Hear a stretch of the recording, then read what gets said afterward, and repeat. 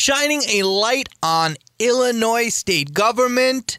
Good morning. This is Full Disclosure with the Better Government Association. This is your host, Trent Nelson, and as per usual, we have our lovely guest, CEO and President of the Better Government Association. His name is David Greising. That has not changed since last we spoke to him. How are you this morning, sir? Doing well, Trent. Thanks very much. Hope you're well, too. I'm doing as well as can be expected. It is muy frío, as they say in certain parts of the world. It's very cold, and we're all trying to stay warm, as I'm sure you are up where you are, but we will get going because we have lots to get to. The new General Assembly session is set to get going, and of course, there is a slimmer agenda, as is not uncommon during election years. But what can you tell us, sir, about those programs, those bits of legislation that are being discussed, and what programs might not be gone from the last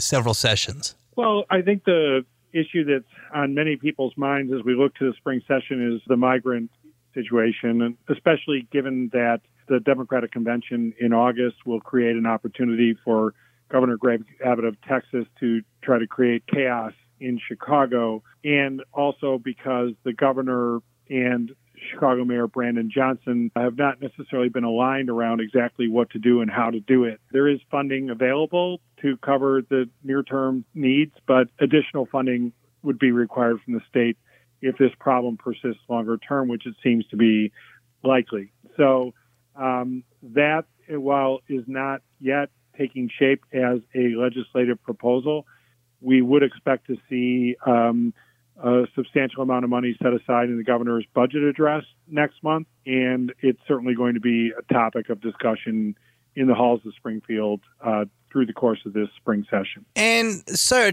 we have, of course, spoken on this topic several times previously. Oftentimes, the discussion veers into the area of why is not the federal government doing more? Do we have any sense as per what the governor's administration might look to do to gain some attention? Of course, we're going to speak about the letter that he wrote to Texas Governor Greg Abbott shortly, but as we've noted, this is certainly a federal issue, and yet the feds seem as quiet as church mice, sir. Yeah, and it's odd because it's an issue that is hurting President Biden politically as the 2024 presidential campaign takes shape, and yet his administration has yet to really intervene in any serious way. As you mentioned, Governor J.B. Pritzker is trying to communicate with the Texas governor about this all, but that's, again, at the state level. There are actions the federal government could take, specifically finding ways to help asylum seekers gain employment. Let's remember, asylum seekers are here legally. They have paperwork. These are not undocumented immigrants. They have documentation. It's just a matter of facilitating their ability to work while they're here. And also the transportation that is happening is interstate commerce, which opens the door for federal intervention. It seems like the Biden administration has its hands full at the border itself, and then that's where they're focusing on.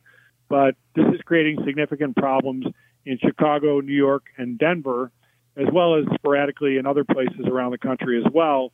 And so it remains a complete mystery, but one that remains unresolved, which with regard to why the administration has not taken action as regards the transport of migrants to sanctuary cities. Yeah, it's absolutely very, very, as you noted, strange and peculiar circumstance. But Governor Greg Abbott seems not to be too concerned with our concerns as it regards interstate commerce, because one of his recent responses to New York Mayor Eric Adams essentially attempted to pour cold water on the current lawsuit that is filed in New York against the bus companies moving these individuals from Texas to New York. So again, there's a lot here, but one struggles to understand why and how the interstate commerce clauses, they're quite famous if we go back into history, as being points of contention. It's amazing that the federal government is not doing more with this. Obvious bad faith innovation. There are different and probably better ways to accomplish what the Texas governor is attempting to, and we will continue to appraise this situation with the president and CEO of the Better Government Association, David Greising, as it continues to evolve, which we are sure it will. But before we get to some other matters, we want to finish up with the Illinois General Assembly. Tell us about the Invest in Kids program and why it still has a bit of life in it after a hard several sessions. Right. Invest in Kids is a tax credit program for people who give money to private schools for the purpose of creating scholarships for private school students. It is vehemently opposed by the labor movement in particular because they see it as, per se, creation of a voucher program, and they see voucher-type programs as a threat to their future, their growth especially, since many private schools do not have union workforces. And so Invest in Kids, which was an experiment introduced under Governor Bruce Rauner, expired at the end of the calendar year and was not renewed. And so that tax credit that people get for the purpose of creating these private school scholarships is gone. And it will not come back unless there is action in the legislature to bring it back. And based on what we're hearing, there's not a lot of sentiment for that. There's support in the Republican caucus, but the Republican caucus alone cannot get something done.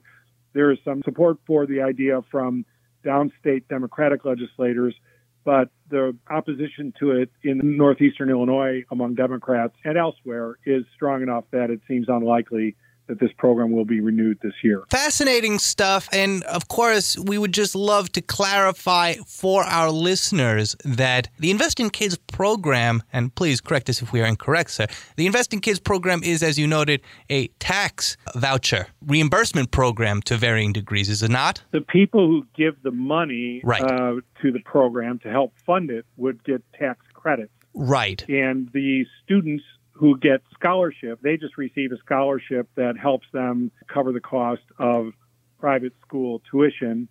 And in practice, this has not achieved the sort of equity impact that was hoped for in terms of opening up private school as an option for especially people of color. Roughly half of the recipients of these scholarships are not people of color, and the critics of the program, besides their own vested self-interest in maybe protecting union teacher jobs, also point to the shortcomings on the equity agenda as another reason to not renew that program. Absolutely. And we wanted to clarify in part because since it is simply part of a program that, as you noted, gives tax credits to individuals who donate money towards these scholarships. All of those people can still do that, and they just simply will not get tax credits back, but they will, in fact, still be able to. No, sir? Well, yes, they can do that. Of course, people who give money for philanthropic reasons, typically one of the benefits of doing so, besides the fact that they're achieving some sort of good for society, is that they get tax benefit for doing so. Absolutely. And of course, this is a topic that we will also continue to appraise and watch as this new Illinois General Assembly session is kicked off. We have to ask ourselves before we continue, however, what is more important, tax credits or providing children a chance to achieve real greatness for our society? Now, sir, we're going to move over to the United States Supreme Court, sir. And they have, from what I understand, they've refused to consider one case challenging Illinois' assault weapons ban, but doesn't necessarily mean that they will not take all of the challenges. What can you tell us about that, sir? Yes, the case that the U.S. Supreme Court refused to hear was one that has been brought by Republican State Rep Dan Calkins of Decatur, sought the Supreme Court to weigh in on an effort to declare the assault weapons ban illegal. The court refused to hear that without any comment, so we don't really know what their thinking was. That said, there is another case that is expected to go before the court later on this year brought by the National Association for Gun Rights, which argues broadly that the Illinois assault weapons ban violates the Second Amendment of the U.S. Constitution, the Gun Rights Amendment. And we would expect that this group would get a hearing in the Supreme Court this year, and the future of the assault weapons ban remains very much in the balance. Very much in the balance. We know that this is a major issue. There are opponents and proponents upstate and downstate Illinois. Just depends on where you live, and we'll certainly be keeping our eyes on the United States Supreme Court. They have been relatively busy over the last few days refusing to consider certain cases, and of course this being one of them. We'll keep our eyes and ears peeled for all of that news. And just to be specific, Trent, in this particular matter, the gun rights group lost a ruling at the Seventh Circuit Court of Appeals late last year. Right. Their appeal to the U.S. Supreme Court is not yet filed, and so we don't even know if the court will take the case. There's sort of an expectation that they may, but again, the Supreme Court remains quite a mystery to those of us here out in the broader society.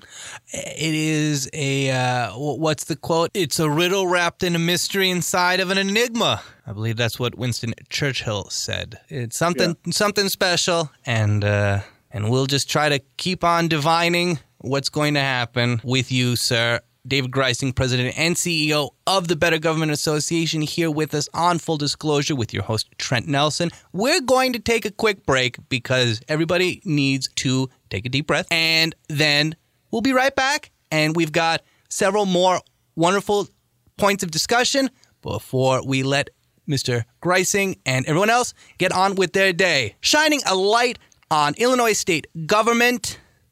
This is Full Disclosure with the Better Government Association. This is your host, Trent Nelson, and we are, of course, joined, as we always are, by the President and CEO of the Better Government Association, David Greising. And we have had a wonderful discussion so far. We've spoken about how the new General Assembly session is kicked off and lots of different things to discuss. Of course, it is a slimmer agenda with the election year in the near distance, but immigration and migrants, as well as the Invest in Kids program, are just two of the topics that we've had the chance to go through so far. The United States Supreme Court, always an interesting chat there, as well as Illinois Governor Pritzker's letter to Greg Abbott, which is, of course, in relation to the state's practice of busing individuals and families coming across the southern border to places like New York and Illinois and Colorado, and in fact,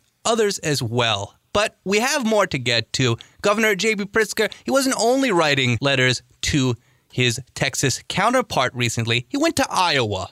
And while many of us have gone to Iowa, he likely had more serious reasons than many of us do. So what can you tell us about his recent trip and what he accomplished on it? Well, I think that the trip to Iowa, which was timed on the day of the caucus to try to get out the vote, to perhaps reduce former President Donald Trump's margin of victory, but really, frankly, just to cast some political shade on all the Republican candidates. Governor Pritzker was happy to sign up for that. I guess the thinking among the Biden campaign would be that a governor from a neighboring state might get a sympathetic hearing. Others who went included Senator Tina Smith of Minnesota and, oddly, Jeffrey Katzenberg, the Hollywood mega donor and movie producer. I'm not sure what he has in common with Iowans. Maybe he comes from Iowa. I have no idea.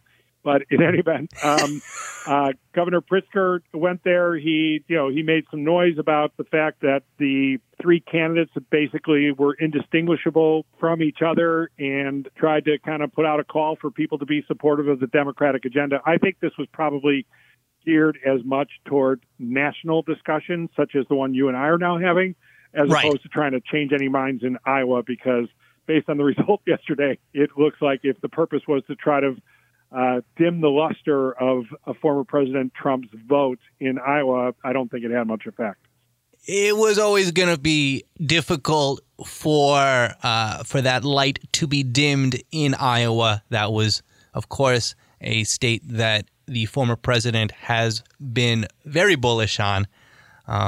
New Hampshire, he has a bit of a more narrow gap, but Iowa he was very much excited about. And And it is a positive thing that Governor Pritzker went, even if, as you noted, he may not have accomplished an incredible amount. It is always good to voice the opposition views. We enjoy that no matter from where they come from. It is always good to hear other sides, because then we can have a proper discussion and we can try to flesh out which parts are disagreeable to us, which parts are disagreeable to our democracy, and which ones are in fact agreeable to both. So, sir, and by the way, we're going to look up, hopefully for next time, we'll have a bit of information about Hollywood mega donor relationship to Iowa. That is a fascinating point of discussion. But we will move on to our final points, sir. Chicago Democratic Convention organizers, as the Presidential Democratic Convention is later this year, the organizers have announced hotels as Choose Chicago's CEO bows out and perhaps won't be easy to replace ahead of the August convention. Can you break that down for us, sir, for those who maybe aren't as knowledgeable as per this specific circumstance? What is the situation for Chicago Democrats and their allies? Yeah, we now know the two main downtown hotels, both of them in the huge McCormick Place complex, the Marriott Marquis Chicago and the Hyatt Regency at McCormick Place. Those are both under the umbrella of the McCormick complex. And what it tells you is that while there has been a lot of lip service given to getting conventioneers out across the city of Chicago, there is also an effort underway to concentrate where the key groups, the Biden campaign and the Democratic National Convention Committee, will have their offices. And so this fits into the larger context of just what will the impact of this convention be in terms of Chicago and its reputation, really the reputation of our state as well. Will it be a relatively smooth affair? Will convention goers be distracted by outside activity? By concentrating where people stay, it enables the convention organizers to keep a better lid on the impact of any outside demonstrations, et cetera. But then that's done at the cost of reducing access to these convention goers. And so the convention organizers will need to be wary of that as well. Fascinating, absolutely fascinating topic. And the first thing that the host of this program thinks of when he hears this is, and correct me if there are more dissimilarities than similarities, but the 1968 Democratic National Convention in the state of Illinois, in the city of Chicago, with then Mayor Daley, and the amount of work that was done at that point to, as you noted, sir, try to sequester convention goers, keep them away from some of the parts that perhaps the city was not as proud of at that time. What does this whole appearance, what does it look like to you, sir? Well, certainly the 68 convention always comes to mind for those of us who've been around long enough to remember that convention. Let's not forget, though, that since then, Chicago also hosted the 1996 Democratic Convention, right, which went off almost without a hitch. And so it's not as if Chicago is uniquely capable of holding a convention that only would be disastrous. I think some of the lessons that were learned in 68 have taken root not just in Chicago, but across the country, about how to control crowds, et cetera. And there have been other conventions that went awry, like the 1972 convention in Miami was also a bit of a mess. So, we've done one since then that worked, 96, and based on what I see of the work that's being done up front, I have a feeling this convention organizing committee will have things pretty well in hand. Absolutely. And of course, President and CEO David Greising of the Better Government Association, we appreciate the history lesson. 1972's National Convention was also a bit wacky, as you noted. I believe that Gore Vidal and William Buckley had a debate at that one, which also famously went a little bit left. But we digress. And there was also, let's not forget, one of the big lowlights or highlights, depending on your perspective, was the battle for who from Chicago, from Illinois, would be credentialed at that convention. And it was Jesse Jackson and a number of liberals up against Mayor Richard J. Daley, Right. and a more old line crowd. And so I guess Chicago does have a way of making a mess of conventions one way or another. Well, as you noted, sir, each experience we have properly should be considered a lesson. Whether it went swimmingly or there were some bumps in the road, we learn from these and we improve. And as you noted, sir, the last time that the great city of Chicago hosted the Democratic National Convention, it was easy sailing.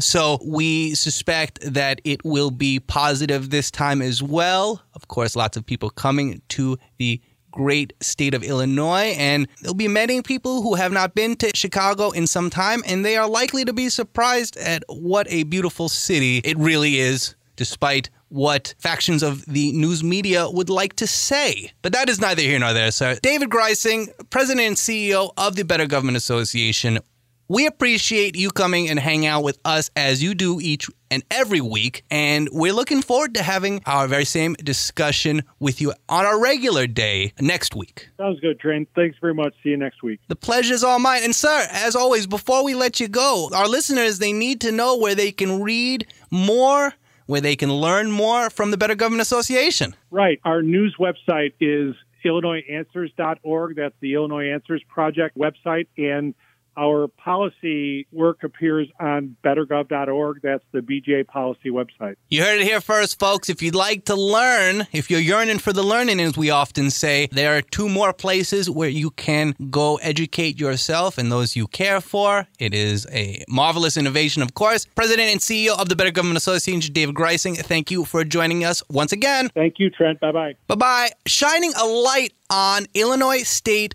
government. This is Full Disclosure with your host, Trent Nelson, speaking to, as always, David Greising, the president and CEO of the Better Government Association. We look forward to speaking with him next time, and we look forward to hanging out with you all next time. Catch you soon.